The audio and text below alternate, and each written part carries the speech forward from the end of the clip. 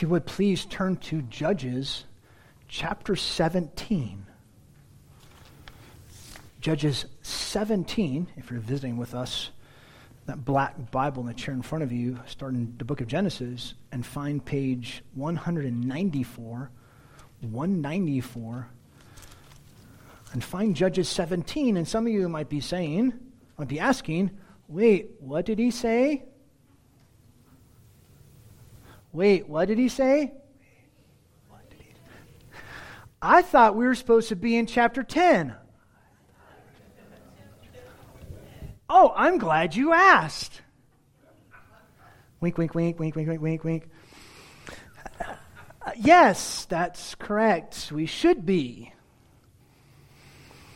But we're going to study chapters 17 through 21 in the book of Judges, and then we're going to go back to chapter 10, and we're going to do that for two reasons. First, these chapters, 17, 18, 19, 21, they illustrate just how far Israel had gone in their idolatry, immorality, and brutality. If you want to sum up these chapters, there you go. Idolatry, immorality, brutality. Idolatry is this week, next week. Immorality is chapter 19. And then chapters 20 and 21 is brutality. That's what you see. It describes horrible, wicked things that they did to each other. So that's the first reason.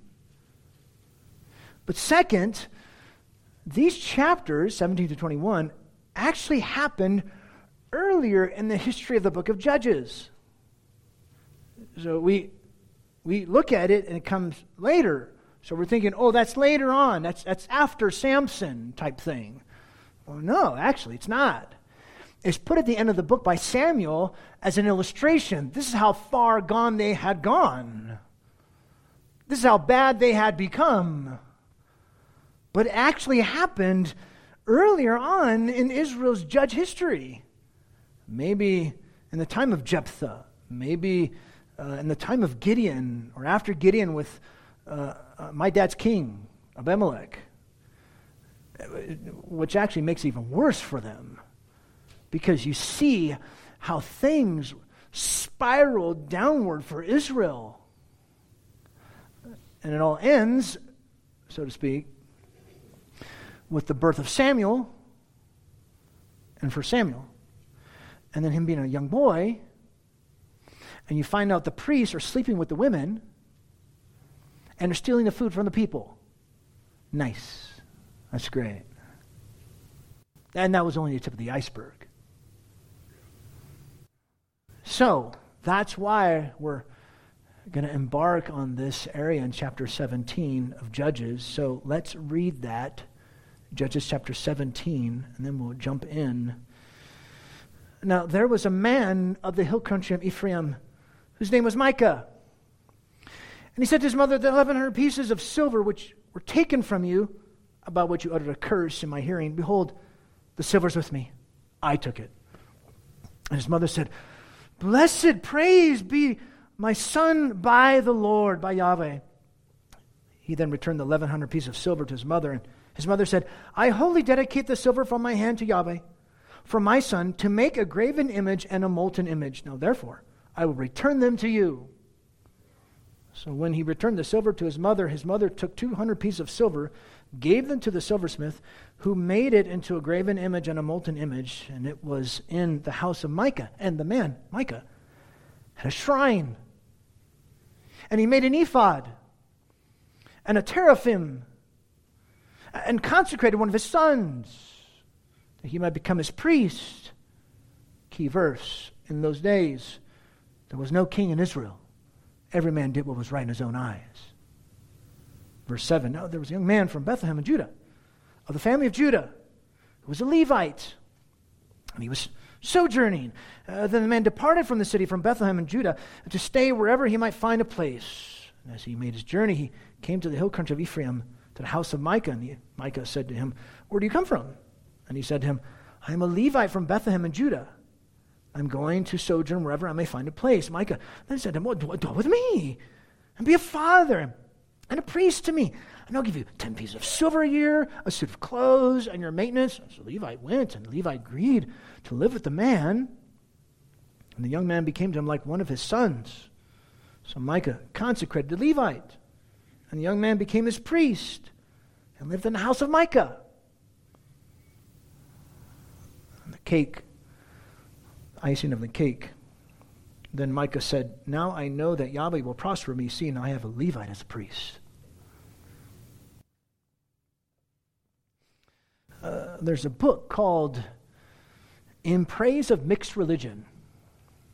And the publisher says this about the book, quote, an increasing number of people are intentionally combining elements from various religious heritages, demonstrating that religions do not have firm boundaries, nor are they purely distinct.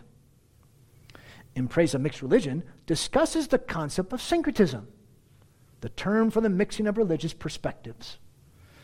The religious studies discipline has traditionally distinguished between two responses to syncretism: of subjective view, which treats syncretism as morally reprehensible, and an objective view, which treats it as a morally neutral phenomenon. William Harrison, who's the author of In Defense of Mixed Religion, In Praise of Mixed Religion, William Harrison adopts a third perspective, the advocacy view, which claims that mixing religions is a good and necessary process. He cites countless examples from both history and recent years to show how religious traditions have gained theological and practical wisdom by borrowing key ideas, beliefs, and practices from outside their own movements. By encouraging syncretism In Praise of Mixed Religion, contests the hard boundaries between religious worldviews and presents a dramatic alternative for thinking and talking about religion, end quote. Now, for us as Christians, this comes across to us as repulsive.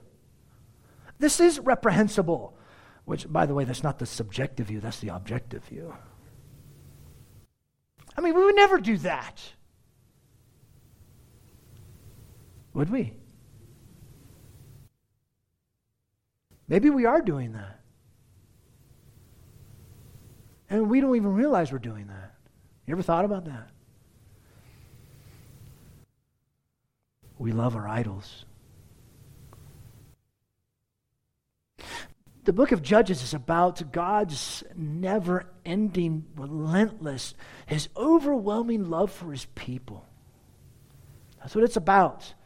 And then the subtitle helps us even more so with his never-ending, overwhelming, relentless love for his people. The subtitle, he loves us so much that he wants us to solely love and want him. He loves us. He loves you so much that he wants you to solely love him, to chiefly want him. Another way to say it, he loves us so much that he'll discipline us to make sure that he is our chief love. He wants to be first and foremost in your life, and he'll discipline you to make that happen. He'll allow things into your life that's not fun, and he'll extract these things and reveal things about your life where you actually love this thing or love that person or love stuff more than God. And he'll discipline us in that. Which leads us to the title for this morning's chapter 17, in the book of Judges. I titled it like this: Rival Love. Or in parentheses, you can also put the danger of subjective syncretism. The danger of subjective syncretism. We're going to define those terms: subjective syncretism. Syncretism, we kind of already defined it. Thank you, In Praise of Mixed Religion. I guess. Rival love. And we've said this before. Last week, chapter 3 in Judges, God takes seriously if or when our love for him is rivaled. He don't like that. He's not thrilled about that in your life and in my life. He doesn't want a rival in your love for him. He takes that seriously, which is why the idea is this: don't mix your love and worship for Christ with anyone or anything else just because it feels like the right thing to do. Go to the Word of God. It might feel right. It might seem right, but it's not. Why do you know? Scripture. Objective truth. Syncretism is the union, or the attempted union, of different religions. Subjectivism is emotionalism. Personal preference, based solely upon your emotions, not objective truth, and the objective truth is God's Word. So subjective syncretism is the subjectivity, personally, individual, my feelings. I'm going to mix that in with different beliefs because it feels like the right thing to do when really there's a rival love for God. I'll put it a different way. Love for Christ plus fill in the blank. Driven by our emotions or our subjectivity. A good desire. A good desire, you want something, but that good desire becomes a God desire. That good thing becomes a God thing, and that's a bad thing, right? You know, what are the odds, like if you're visiting here especially, what are the odds you hear a sermon from the book of Judges? Let alone from the book of Judges chapter 17. I mean, wouldn't you rather hear a message from the book of Philippians? It'd be a whole lot easier. I mean, how in the world does this chapter affect and apply to our lives? How? How does it make a difference? Well, this chapter describes to us how confused and depraved Israel had become. It describes how Israel was wallowing in her idolatrous, evil, immoral mess, even thinking that God was blessing them as they committed idolatry. This is success. All the while they're being disobedient. Oh, that's so much the way we live our lives. If we see success, oh, God must be what? Blessing you. Really? How do you know that? Are you sure about that? Maybe subjectivity is playing a factor into your evaluation. This is what classified it like this. It's called convenient Christianity. I can make Christianity be whatever I want it to be. I can be a gay Christian, and God is fine with that. I can be a drunken Christian, and God is fine with that. I can go to a worship service, even be a member of a church, even be a deacon, and beat my wife, and God is fine with that. We post our wants to God, expecting Him to give us those wants, and when He doesn't, we say there's something wrong with God, not me. He's supposed to make me happy, right? Giving me what I want, right? And when When we're told that God doesn't work that way, then we bail on him. Well, you're an idiot. You don't know what you're talking about, God. Really? We like to add God to our shrine. We do it. We all do it. I'm talking to you and I'm talking to me. It's so easy. Are we merging our love for Christ with our love for ourselves? What did Jesus say?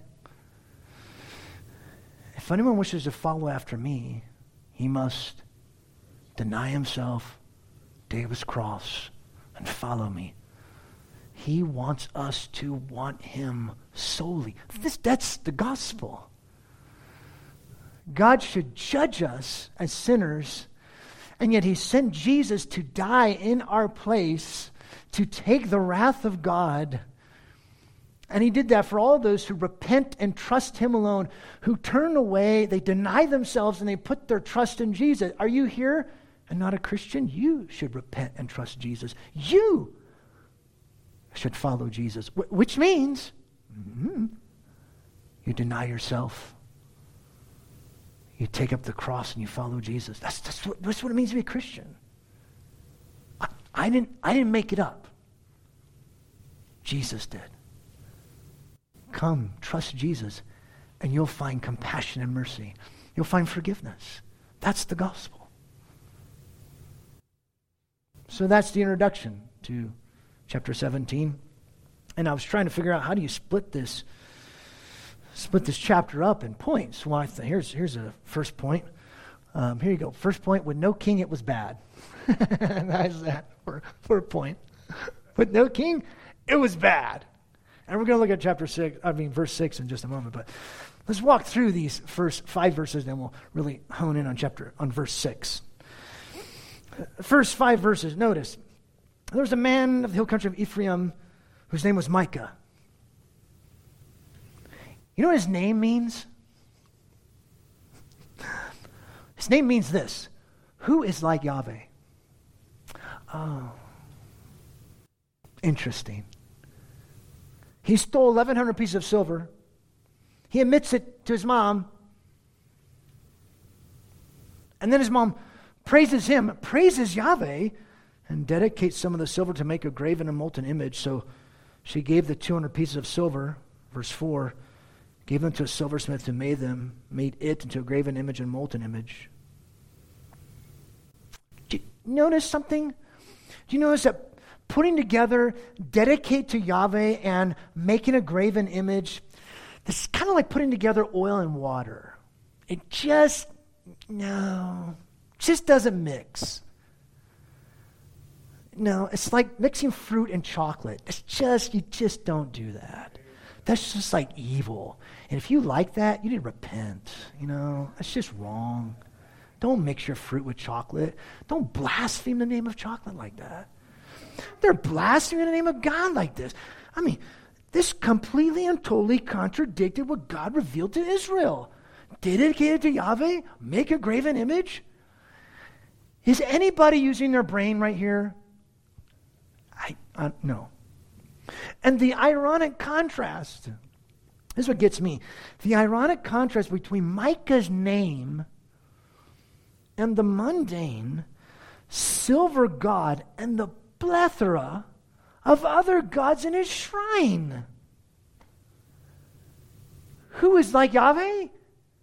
And yet you have all these gods there. You see the irony? It's sad. No, not to mention, keep in mind the pieces of silver were stolen. So now you have a god of theft. Oh, that's wonderful. No, that's ridiculous. This totally violated God's first command, not to make a graven image, and it also glorified robbery. I mean, they're way off. And it's quite possible that the god was cast in the form of a calf, because later it's associated with the city of Dan in 1 Kings, well, actually in chapter 18, and then in 1 Kings, with Jeroboam's sin. If you go to 1 Kings, you see Jeroboam's sin. He actually takes from the city of Dan, this shrine, and actually makes it into for the God of Israel. This is your God, Israel, who delivered you from Egypt. Micah's little shrine, he already had, verse 5, he already had a house of gods along with an ephod. Remember, the priests were the ephod. That's what the priest had. And from that, you'd be able to tell, like, he was ministering to the people and also tell the will of God. He had one. He made his own. Not to mention he had a teraphim, a bunch of gods. He contrasts that with what Samuel tells us in chapter 18, verse 31. Samuel says, so they set up for themselves Micah's graven image, which he had made, all the time that the house of God was at Shiloh.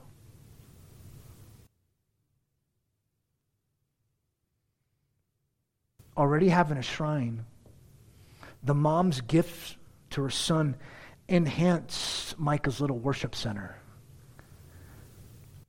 So what was the real problem? Syncretism. Mixing love for Christ, for Yahweh, with other loves or loves for something else or someone else. They are totally disobeying God's word. It runs contrary to what God commanded Israel about having private sanctuaries.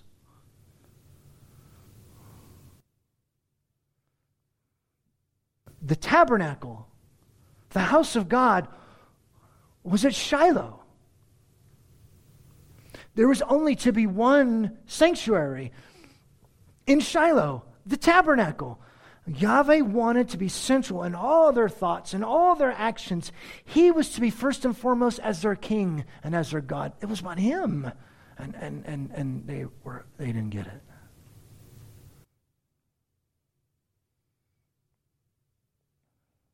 Faith, our worship, our beliefs,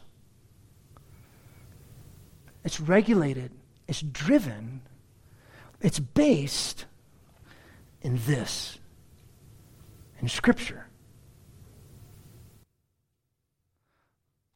But now, listen, the idea that faith, worship, and beliefs are regulated by God's revelation from his infallible, inerrant word, subject to how he says he should be worshiped, is ludicrous to our culture.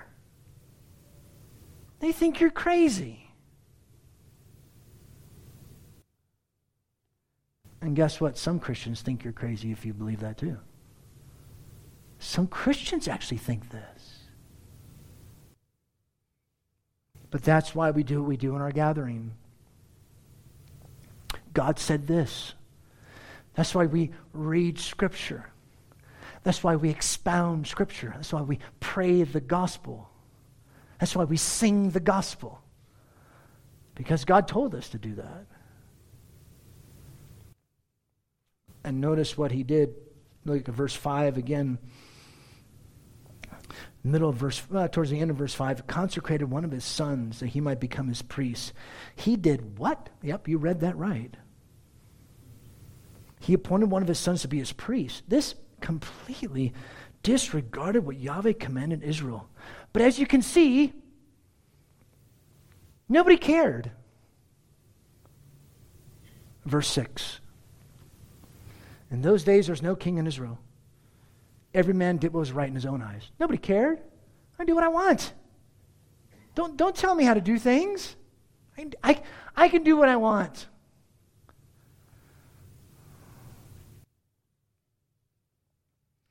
Had there been a king, a good king, this would not be happening in Israel.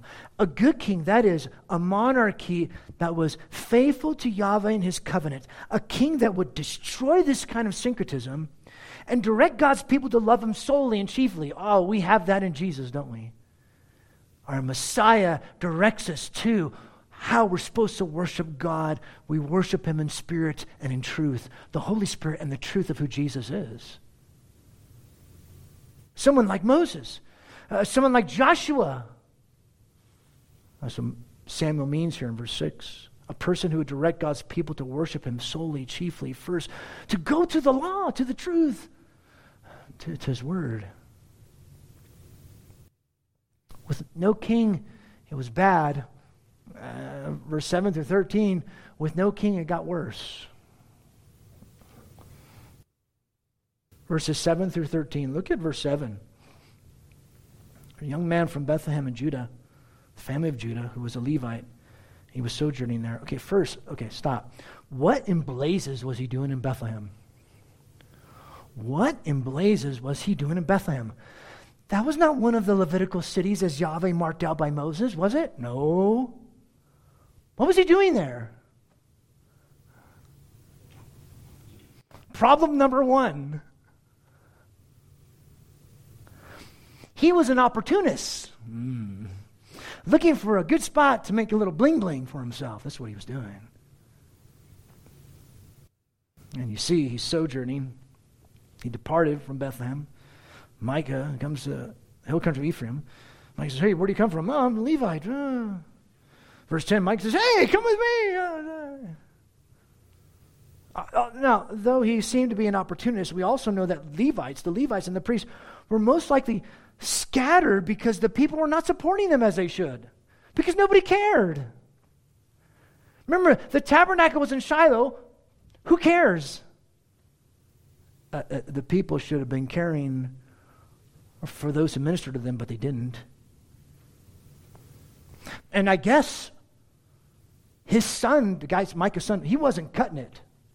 Maybe he was just like, I don't know, a terrible priest or something. So he makes this Levite a priest. And this Levite was a clear sign of God taking care of him, wasn't it? Oh, totally. I mean, talking about providence. I'm being sarcastic here. I'm laying it on really thick people, okay? The son was not to be the priest, let alone this Levite. Levites were assistants. I mean, if this wasn't so blatantly against God, it would actually be hilarious. And here's the icing on the cake. So he says, hey, dwell with me. I'll take care of you. So Levi says, awesome. I am set, baby. Cool. Came to him, became like one of his sons. He consecrated the Levite. The young man became his priest. And here's the icing on, here it is right here, laying it out for you. Verse 13, now I know that Yahweh will prosper me. You got to be kidding me. I mean, are you reading that? Do you see this? This is unbelievable. Now that I have a Levite as a priest, Levites weren't supposed to be priests. They're only the descendants from Aaron were supposed to be priests. They were supposed to be assistants. I totally know God prospered. God's blessing me. He thought God would bless him. A total contradiction. Here is subjective syncretism. That's what it is. A nice shrine, Levitical priest, a vastry of idols. Hey man, I'm set. God loves me, I can totally tell. Yahweh's going to prosper me. Are you crazy? This guy was totally off. He forgot in what Yahweh commanded in his word. He didn't get that his words completely conflicted with his actions. So what does this have to do with us?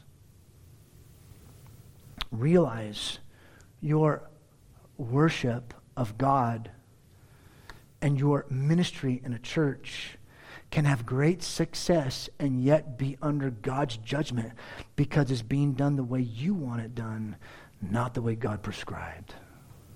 That's scary. Worshiping God becomes like Play-Doh, right? You can make it so it benefits you. And we can end up doing the same thing when we see these signs of God. What's the phrase? This is opening doors for this or that to happen. How do you know that? What if you're wrong? What if this whole Levite encounter was not meant for him to utilize that? You ever thought about that, Micah? You ever thought about that, Christian? Oh no, an open door is good, but a closed door is bad. Really? What if an open door is bad and a closed door is good? You ever thought about that? You know, God will, by means of Christ, through the Spirit, discipline us so that we maintain pure worship of Him alone. We cannot add God to our list of things or the desires that we want. That's not how God works. And yet, we want a convenient store, shrine, and for God to play along. Because it's based on how we feel. Now, I feel God leading me in this direction. How do you know that? What if your feelings are wrong? You ever thought about that? It's dangerous. To the Word, to the Word, to the Word. Are we worshiping Yahweh the wrong way? Do we think that even attending this service does you good? We check it off our list. I'm good for the week. I'm set. Awesome.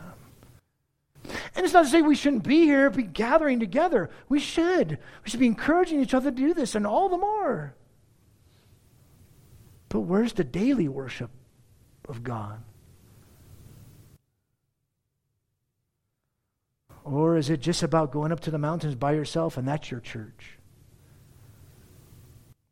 Now, and I'm not talking about going to the mountains, the river. Talked about this in the first hour. Going somewhere between you and the Lord with your Bible. You know, I said that one time. Somebody got so mad they left, they never came back. And that's not what I'm saying. If that's your devotional time, your time with the Lord, I'm not talking about. Has our worship become an individual thing, even a personal preference where we say, you can't tell me otherwise? Is that how we've become? That's our American culture is infiltrated into the church. So that we make our worship into doing things the way we want to do them, not the way God has prescribed to us from His Word. And James talks about this, James chapter 4. He says, you have these desires and you can't get them. Why do you fight and quarrel? Because you want these things and you can't have them. And then you know what he says? He says, you adulteresses, don't you realize friendship with the world is hostility towards God? You can't have both. God doesn't play like that. He takes it seriously when love for Him is rivaled. And He loves His people so much, He'll discipline you so that you'll love Him. He will. He don't mess around. Is it really all about how you feel? That's our culture. Our culture teaches that. Do you feel like you're a girl?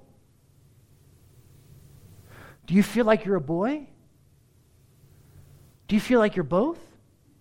Neither? Something else? People really believe that if a guy feels like he's a girl, he should be free to express that, no matter his genitalia. People actually really believe this. It's all about their feelings. And we should not laugh at that. I know at first you're just like, this is kind of silly. But we shouldn't laugh because that's not funny. This is real. People really think that. And that is infiltrated into the church, where you actually have these young 20-year-olds who think I can be a lesbian and a Christian with that lifestyle at the same time. These 20-year-olds really think that. I can be some other gender and be a Christian all at the same time. They really think this. You know what that's called? What I have in my notes. Where is it? Oh, the danger of subjective syncretism. That's what that is. You want to mix our beliefs with beliefs in God, and we do it based upon our feelings. People really believe she or he can be gay, living out a lifestyle, that lifestyle, and be a Christian at the same time. I can be a drunkard, I can be this, and it doesn't matter. They actually really believe this.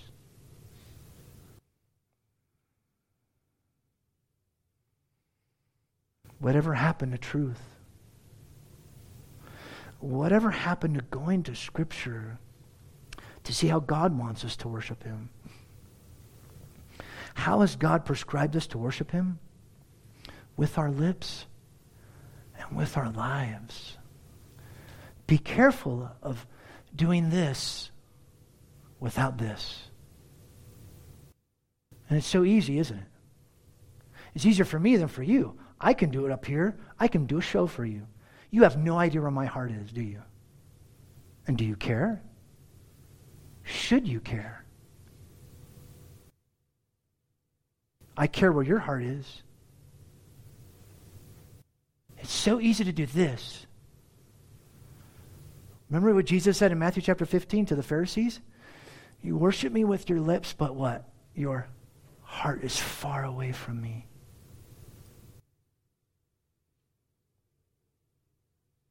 That's why Jesus made it clear in Matthew chapter 6.